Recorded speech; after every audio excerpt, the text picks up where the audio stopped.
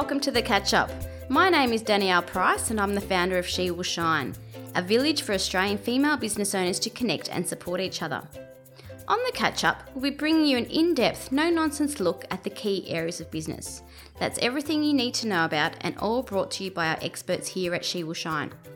In the next few episodes, we're focusing on social media because whether you love it or hate it, it's impossible to ignore.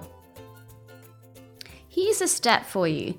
A quarter of the world's population uses social media, so it really is the place to be to find your audience. Now, here to help us talk to those 2 billion plus users is the fabulous Jackie McCallum of Blue Budgie, a member of She Will Shine and an expert in social media communication strategies. We've asked Jackie to come in and chat about how a communication strategy for social media will help you achieve your social media goals. Welcome, Jackie. How are you going? I'm good, thanks. Good to be here. Great to have you here. Now, let's sort of set this record straight here. What is a social media communication strategy? I know it's a mouthful, but what exactly is it? Well, basically, it's what outlines your purpose as a business owner and how you're going to achieve that purpose. So it's really about having a planned, strategic approach to your social media activity that is linked to your business goals, your business values, and really sells your brand story. So you mentioned it's planned. Mm-hmm. Is it different to a plan? Yeah, look, I see, a strategy is not a list of tactics. A strategy is really your overarching strategy for social media. So then your plan would be really going into the detail of what you're going to do and when, and that would really nut out the different tactics you're going to use to achieve the goal outlined in your strategy. Does that make sense? It does. But can you tell me why I need one? I'm a small business owner. I'm incredibly busy. Everything regarding social media is daunting. Can you tell me what the benefits are to having a social media? What's it going to do for me? Well, I think too many people just kind of do a whole lot of things online and they don't really have a purpose behind it. So I think the importance of the strategy is it makes sure that you're actually going to be working towards your business goals with everything that you're doing online. So, for example, I've worked with clients where they're doing a lot of stuff on Instagram and very little on Facebook. And then when we go through the strategy and we look at their current activity and we analyse what they're doing and whether it's working, they find that all of their conversions are actually coming from Facebook. So it's really about knowing where your audience is living, analysing your audience, analysing what your competitors are doing, and really having a purpose for everything you're doing online. Too many people, I think, just do a whole lot of stuff with not a lot of purpose behind it. So you can actually work smarter and not harder if you know what you're doing. Yeah, and you find people get amazing results once they've got a strategy behind what they're doing. Yep. Awesome. And so in what shape or form does this strategy look like? Is it a kind of PowerPoint? Is it a spreadsheet? What physically would it look like? Look, it can be either. It can be 1 page or it can be 5 pages, but I tend to do them as a document, and we outline the goals and objectives, the underlying key messages that you want to underpin all of your content online. We then look at your different audiences and we analyse their behaviour and how they interact online, how they prefer to connect, and then come up with a list of recommendations for the business, and then your different tools and platforms and how they're going to be used.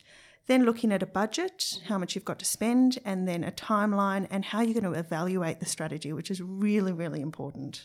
And how often do you think you should be evaluating the strategy? For me, a strategy is not a set and forget. It's really got to be a nimble, evolving document. So as you go through implementing the strategy, you might find there's content that people love. Then you need to look at why do they love it. There might be content that people don't like, and why don't they like it, and then you need to adapt as you go along. So your strategy should never be set in stone, but I do 12-month strategies, and then every month through analytics, we then look at how we need to change it up. Yeah. So is it a good idea to look at the content that we're currently posting, seeing what's performing, and utilise that instead of having to create brand new content constantly? Yeah, because if you're going along with social media and you don't have a strategy in place, a lot of what you're doing will be working, but then some might not. So I think the hardest thing for a lot of business owners is really to analyse all of that and to maybe stop doing some of what they're already doing. Yeah, it's really about analysing what's working and what's not and going from there. You won't have to shove it all in the bin. I'm sure a lot of it will be fine. We just got to make sure that all of it is telling the brand story and linking back to the business purpose, and that all of the content has value for the audience. What value are you offering? It's about what the audience wants to see, isn't it? Yeah, and understanding your audience really is key. It's key to everything. And is that, going back into insights, as you said earlier, seeing what your audience is responding to, and if they are in fact responding to Instagram, or if they're responding to Facebook, seeing which one is more beneficial. Yeah, it's about user behaviour. It's about building your brand, building relationships with people, but then also seeing where your conversion's coming from, because that's also obviously very important, especially for small business. So how do we actually find our audience on social media? Well, it really depends on the business, but the way I like to simplify it is to say, what is the problem that my product or service is solving for somebody, and then who's likely to have that problem? And that's a really simple way of doing it. But for example, I work with a building company, and how did we, looking at how we found their audience? Well, they specialise in residential renovations in Melbourne's inner west. So geographically, we have a defined sort of area where we're looking at the audience, and then we're looking at, well, who is renovating? And we found most of the people are young families, and they moved into the area as a couple, and as their families expanded, they've simply run out of space. So, and this is kind of the repeat customer that he's had. So then we looked at what matters to them, where do they interact online, and how do we really connect with them? So we started talking a lot to the mums, because we found they were making a lot of the decisions about the renovation, and then appealing to them and, how their life could be made a lot simpler if they simply had a bit more space. So I'm talking to them on a level as people who have families and understand what families need. And that was really the key. And then we found a lot more people sort of connecting with the building company, because builders they don't generally come across as really family oriented, but finding that sort of niche where we were talking to the families really, really worked. Yeah. And you wouldn't imagine a builder going and having a cup of tea with a mum nowadays. No, but that's kind of what they've done, and a lot of their content speaks to the family unit and the importance of having a home, a beautiful home where you can create memories with your children. And that was a really sort of different way. They weren't focusing on the actual build, because as he says, anybody can build a house. But what they're doing is building relationships and building relationships with young families. Exactly. Yeah. So how imperative is it that we completely understand our audience's behaviour? Oh, it's essential, because everything you're doing online really needs to be about your audience. So, and I think there are a lot of preconceived ideas about how to interact in the social media space, and it's not always effective. I find, a lot of people post at that 8 p.m. time slot, and then you get this whole rush of traffic at that time. But I worked with a brand last year who sells lactation biscuits. So obviously their target is mums with very young children or newborns up to 1 year old who are breastfeeding. And we found that one of the really interesting things was they were the ones that were up at 2 a.m. feeding a baby, and that was just this dead space where nobody was talking to them in the social media space. So we sort of thought, well, why don't we try posting at sort of 2 a.m., 3 a.m. and see what happens. And it was actually a really successful strategy, because we got a lot of interaction, because that's when the mums were kind of wanting some human connection. They were feeling quite isolated, quite alone, exhausted, and someone was talking to them.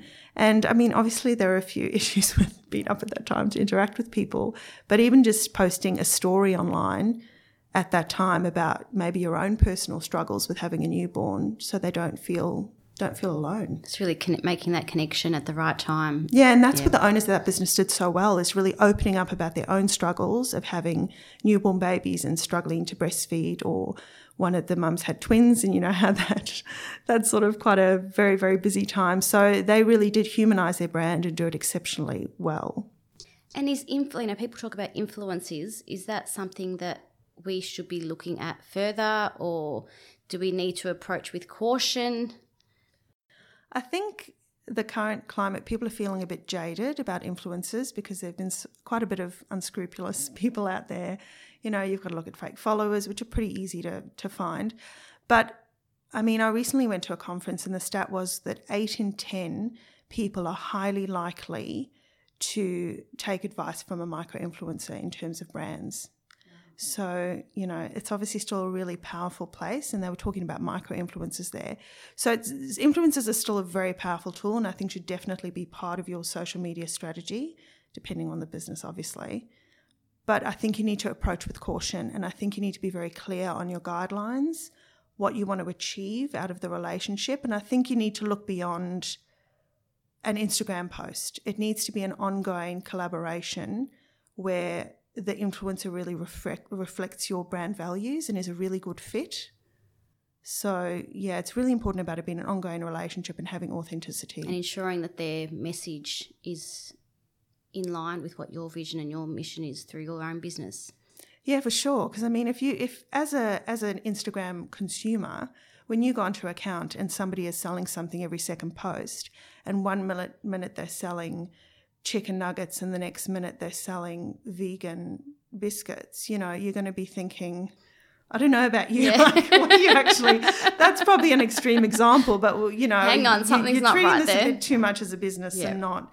They've really got to be a good fit for the organisation and share your business's values. And should you be looking at, the top number of followers, or is it more about the niche, being in the right niche for your business?